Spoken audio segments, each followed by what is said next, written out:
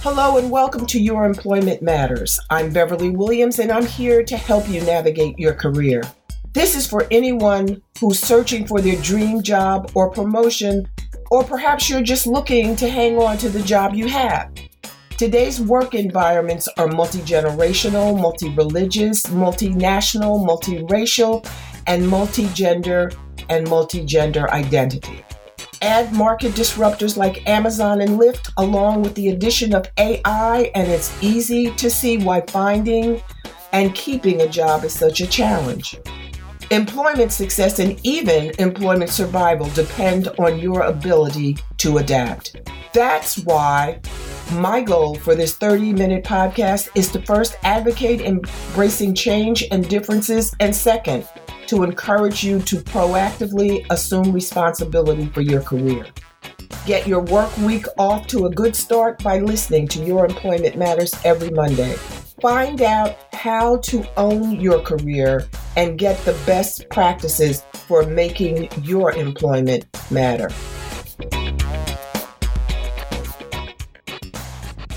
Hello. I've decided that with unions and strikes in the news so much lately, that I should do a series on labor unions and management relations. What that entails, to give people who may not know how it began, what the framework is, the laws that govern, assuming that there are laws, and there are, and why we do the things we do in connection with labor and management relations. My guest today, Dean Burrell, is the perfect first guest. He's had experience in all facets of labor management relations, and his current position positions him, to be instrumental in resolving labor management disputes. So without further ado, Mr. Dean Burrell, the consummate dispute resolution artist. Hi, Dean. How are you? And thank you for your patience. I sincerely appreciate it. Again, technical difficulties, however you want to phrase it. Technology's fine as long as it works right. Good morning, Beverly. Thank you so much for that kind intro. First, I'll explain what I do, and then I'll explain how I got there. You had suggested a half an hour time limit, which I'm happy to comply with, and hopefully it'll be a little less. So there you go. So as you mentioned, I am an arbitrator and a mediator. I am a complete neutral. I don't work for anybody but me. I am very fortunate in that regard. And first, let me explain to you what an arbitrator does and what a mediator does. An arbitrator essentially is a judge for hire. I decide disputes, and I decide who's right and who's wrong, and I fashion a remedy should I find that the employer improperly fired someone. Should I find that they breached a collective bargaining agreement, or that the union breached a collective bargaining agreement? Because a collective bargaining agreement is a contract, and either side can breach that contract. So that is the traditional labor portion of arbitration. Another aspect of arbitration is what's called interest arbitration. Interest arbitration is we don't want police and fire to strike for obvious reasons. So when they're unable to reach a contract, they bring in an arbitrator, and it's called interest arbitration, who essentially writes the deal for them. That means that the interest arbitrator decides the annual wage increases. There may be different benefit questions. There may be pension questions. It's my job as the interest arbitrator to come in and make that determination. There's also something called fact-finding. Fact-finding is common in New Jersey for teachers. And also, I know public libraries come under that statute. And the idea there is that we don't mind if teachers strike eventually, but let's do everything we can to help that process of them reaching closure for a new collective bargaining agreement. So typically, under fact-finding in New Jersey, the parties will engage in collective bargaining.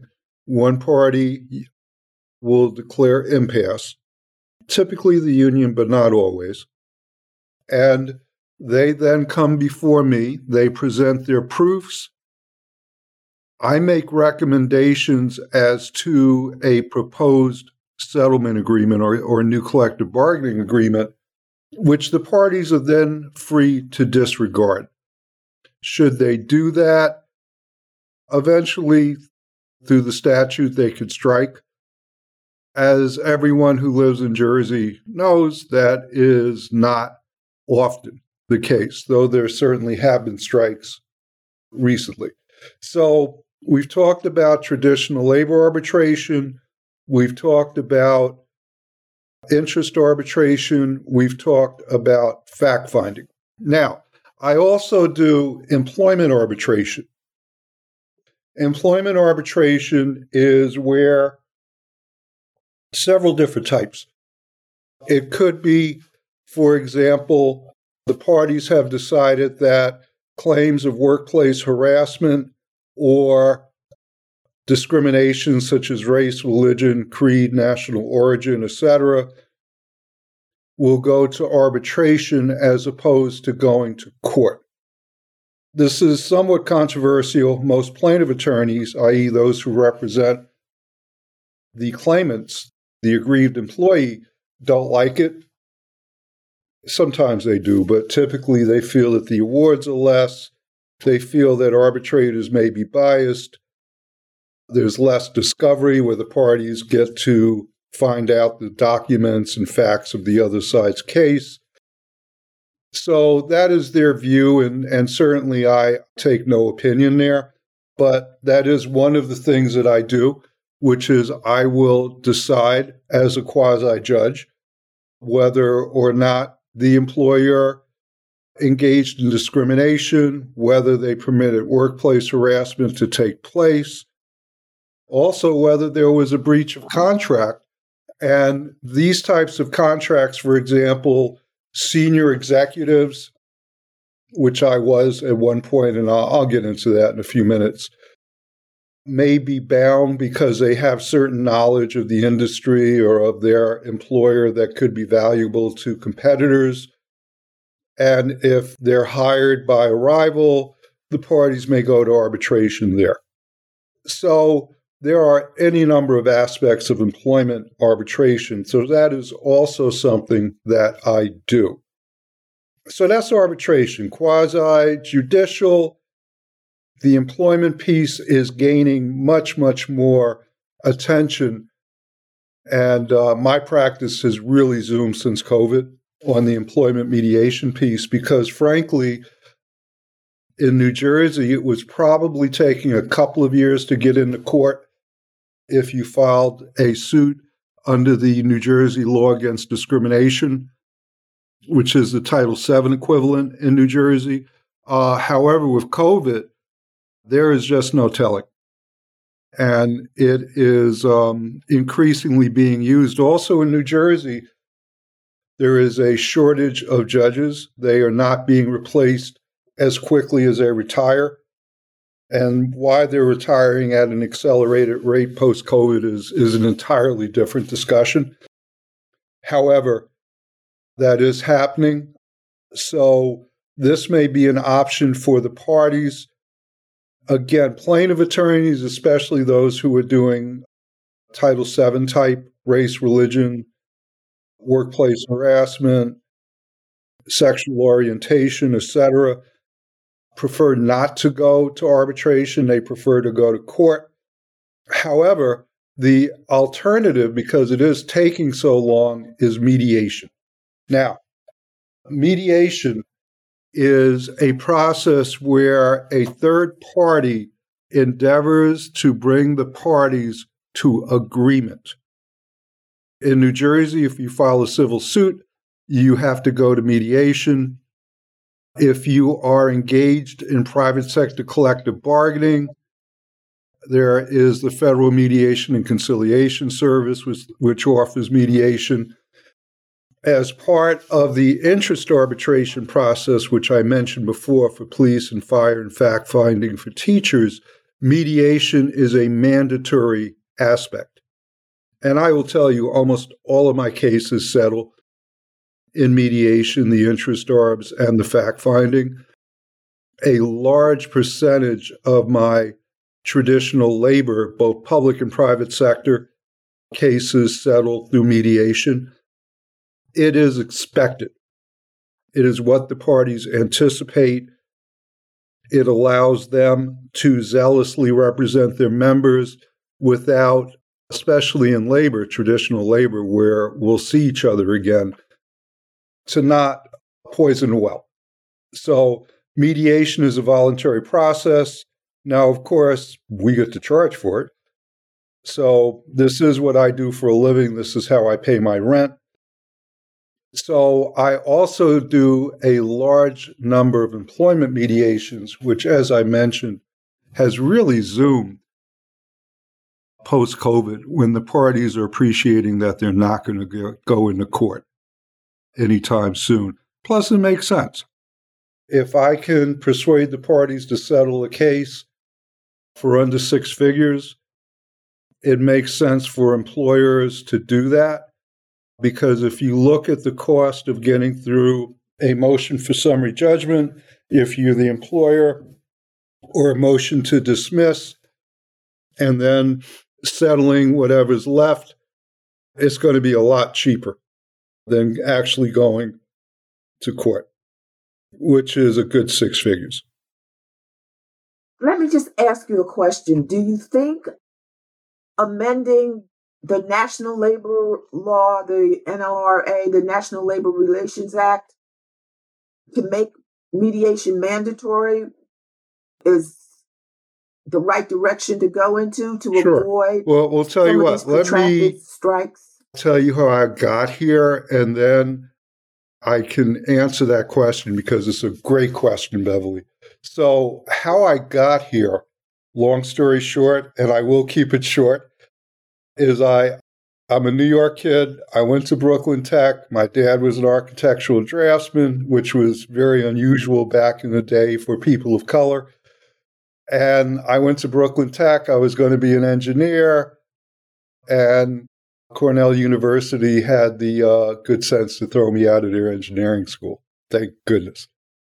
And what people don't know is that Cornell has both state and private schools within the Cornell system in Ithaca, New York. So I wound up transferring because I'd lost my scholarships. Yeah. Anyway, I wound up in the School of Industrial and Labor Relations.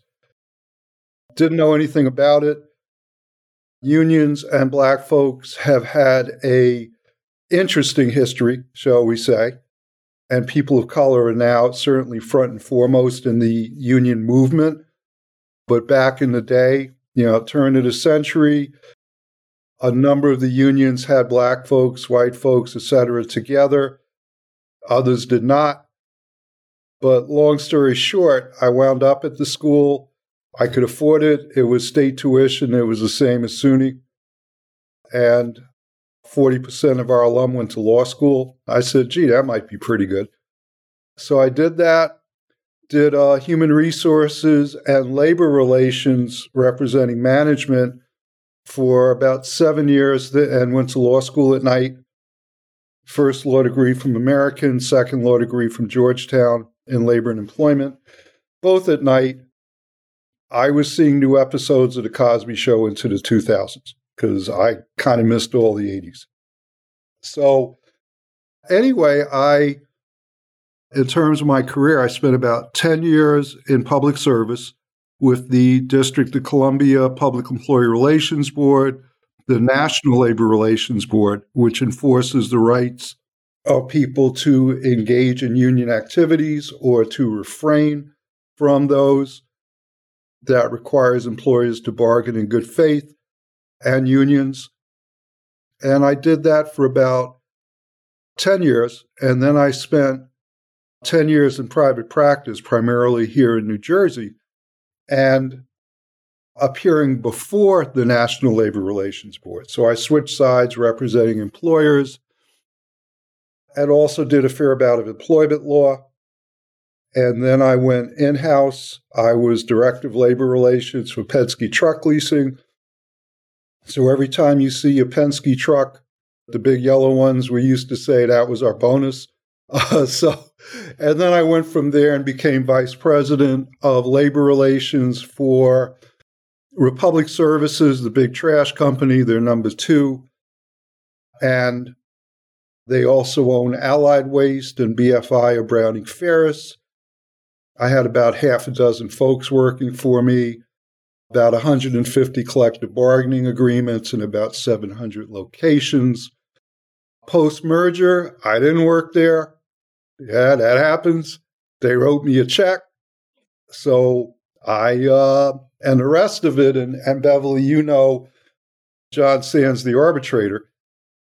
By this point, I was president of Cornell's Labor Relations Alumni Association, and I was living in Scottsdale, Arizona, loving it, and I was back east for a board meeting. I was walking through Newark Airport, and I ran into John, and he said, "What are you doing?" And I said, "I don't know, but I've always wanted to do what you do." He said, "You've been telling me that for 15 years. Let me know when you're ready to stop screwing around." Except if you know John, he didn't say screwing around. So I wound up moving back here.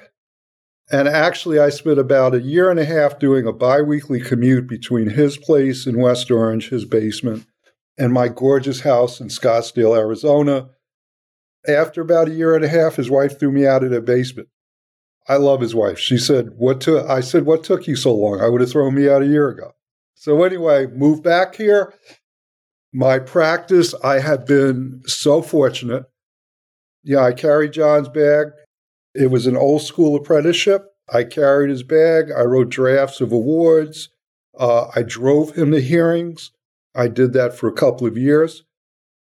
And he said, "If you're any good after 2 years, you'll be too busy to drive me around." And I was. But you know, John, he is my dearest friend, my mentor. An exceptional person, an exceptional person. Yes. And he has just been a mention and has had my back. And, you know, I've been very... But that goes to something else, though, Dean, mentorship. Finding someone who you respect, who's knowledgeable, respected in the industry, the profession that you want to join. Right. And learn what you can from that person. Right. That's really important.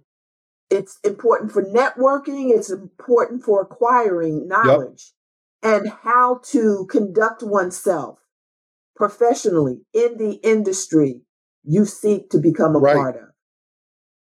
Yeah, I've never been methodical with that.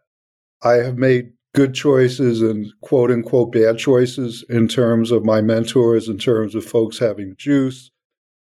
The law firm that I was with here a number of years ago did not have a mentor who took me through the process. And frankly, for people of color in law firms, as you know, I am a former chair of the Black Bar of New Jersey, the Garden State Bar.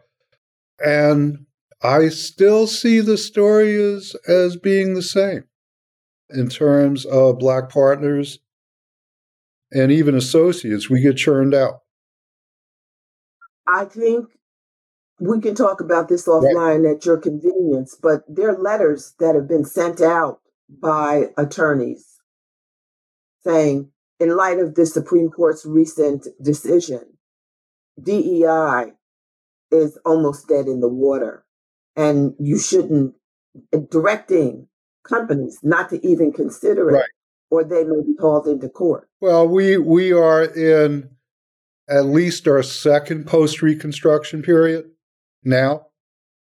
We had a decent run, and frankly, you began hearing about DEI after more black folks got shot, which I would have liked to have heard about that a little bit more. But you know what? We don't die, we multiply, right? So, what's important is that in terms of this profession, is that I think people of color and more diverse mediators and arbitrators are starting to come to the forefront, and it is essential. So anyway, that's how I got here. So I have been so fortunate, so blessed in my career to have had good folks. Back to the other piece that I would like to emphasize is you have to be involved. I am on a lot of different levels. So I am currently on the board of New Jersey LERA, Labor Employment Relations Association, which is a national organization of those of us who do collective bargaining for a living, both union management and neutrals. I am secretary of New York City's LERA chapter. I am former president of Arizona's LERA chapter, or as I like to say, all five of us, because they don't like unions in Arizona. So I've been involved with that. I was president of the New Jersey State Black Bar, which won the National Bar Association Affiliate of the Year, because all of these young lawyers just swarmed all over this organization. They are wonderful. And I am outgoing chair of the National Bar Association Alternative Dispute Resolution section. I've done 3 terms. We've done some wonderful things, and it's time I passed the baton. I am also immediate past chair of the State Bar Dispute Resolution section in New Jersey. So, long story short, if there's 2 traditional labor lawyers gathering under a tree, drinking beer, I'm there, okay? Because you have to market yourself. That's important. That's Right. important. And that's something I didn't do. I'm not a Yeah. joiner. I'm a worker. I go to work, I work, I'm not that Right. person. But in retrospect, that was a mistake that I made. I should have joined. And you're right to emphasize it to listeners. Right. You need to be involved. You need to make contacts. You need to learn from people. You will not learn as much as you need to, as much as will benefit Right. you if you don't do it. And I will tell you, this profession, I am fortunate to have been all different sides of traditional labor law now for 40 years. I started out, I spent a number of years with the government as a government litigator, got to do cutting edge litigation. It was wonderful. I spent 10 years in private practice, 10 years in a corporate setting. I've been a union representative. I've been a neutral. I have been all sides of this. And I cannot tell you how much I've enjoyed it. But when I put out my shingle as a neutral, and they said, it's going to take you 5 years. And I said, well, I know everybody. I've been doing all of this stuff. I'm, president of the Alumni Association. It took me 5 years. And as soon as it took me, I was in the black. With all that you did? Yep. I was in the black financially beginning my second year, which is unusually quick because I got on the New York City Department of Education and NYSUT, New York State Union of Teachers, AFT affiliate. I got on their panel, and then I got on the 32BJ, which is the Doorman Maintenance Workers Union in New York. And that got me in the black pretty quick. But in terms of getting my calendar to where I wanted it, it took me 5 years, where I had typically about 3 to 4 hearings or mediations a week. And I don't want to work any more than that. I am not a youth. So I'd like to kind of start taking it easy. I'm almost 70. But then as soon as that 5 years hit, and I started thinking, do I want to go out and hire a secretary, get some help with the scheduling and billing? COVID hit. I didn't have a case for 6 months. And now, post-COVID, my practice is busier than ever. And it ebbs and flows. It's like anything else. I'm not turning away work, that's for sure. On the other hand, I am at the point where, there's folks who I don't want to work with and folks who don't want to work with me. That's okay. It's nice to have choices. There you go. Yeah. I'm going to let you go because of our delay, and I promise to get you out. If you promise to come back and answer my question. I can answer it right now if you'd like. I would rather have you come back. Okay. Happy to do it, Beverly. Then I have a commitment from you that I know you'll honor. Oh, man. There you go. Well, no, seriously. We have to think about, the NLRA has been around since the 40s. The 30s. The 30s? Well, I'm thinking about the amendment. I'm thinking about the last amendment. But it's time to think about amending it. This is crazy. And again, as a neutral, I can take no position. I understand. I will tell you, when I was management, I spent many a night debating this on stage with my dear friend Mark Pierce, who you may know, who was the second Black chair of the National Labor Relations Board when I was still with management. There are pluses and minuses to amending the act. I don't disagree with you that the remedies have, I think, become very limited. So, let's have that discussion. I think we need to create an inducement to compromise so that it's a win-win situation, so no one side feels disadvantaged. And that can be done. Well, there was discussion about requiring mandatory arbitration of first contracts. And then the question became, where are the arbitrators? And I, of course, raised my hand, happy to do it. That's what I do for a living. Management was not a big fan of that for obvious reasons, because if you look at the statistics, unions win a majority of elections. However, they typically, or they may or may not get a first contract. And, you look at what's happening with Starbucks and Amazon, the microcosm.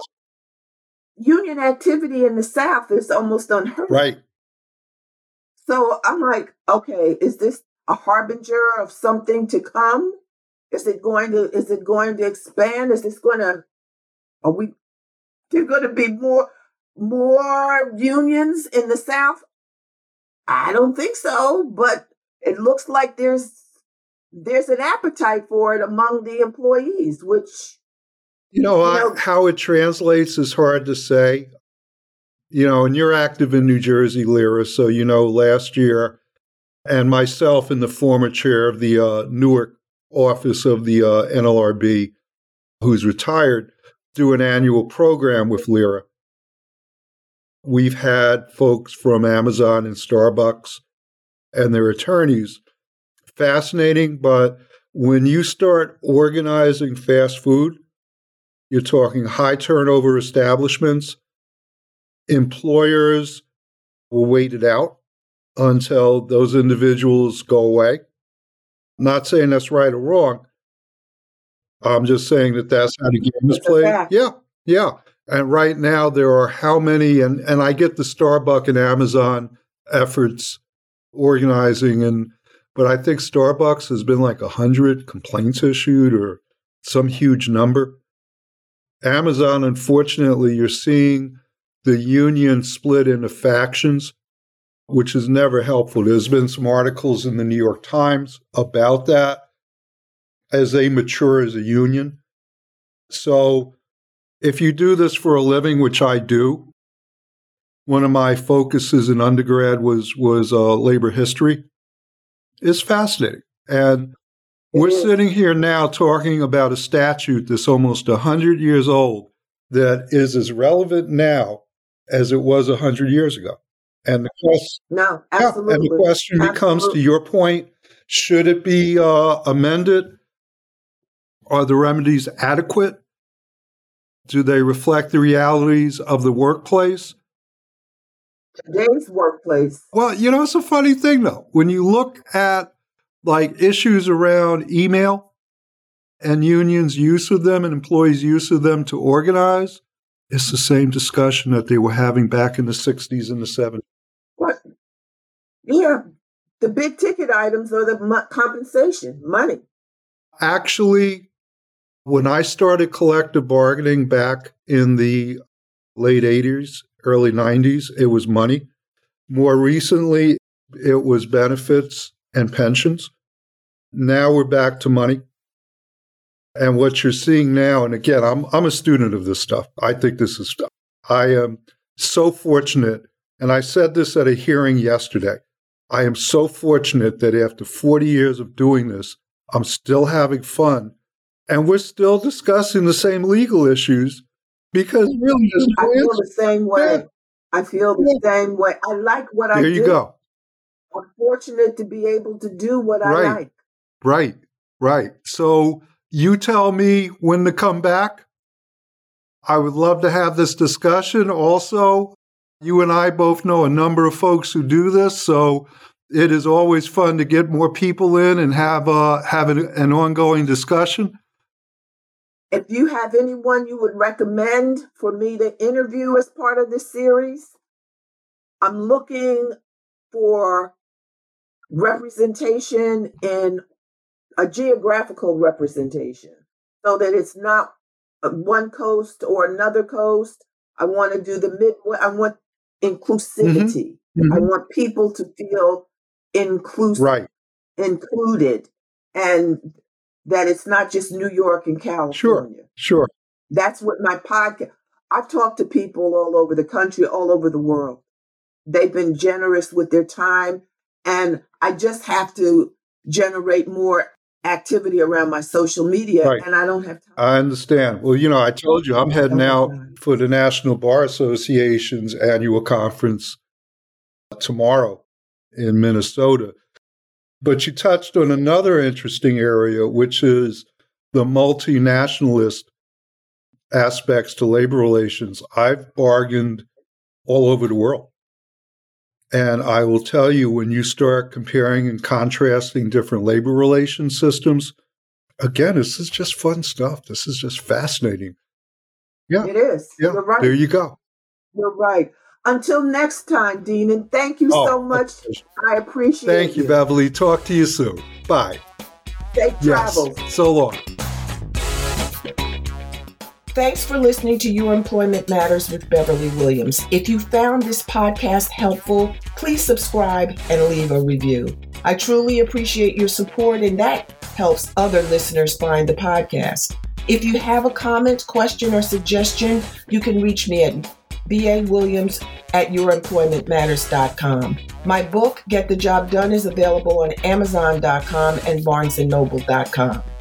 Please join me again next week. Until then, remember to embrace change and differences.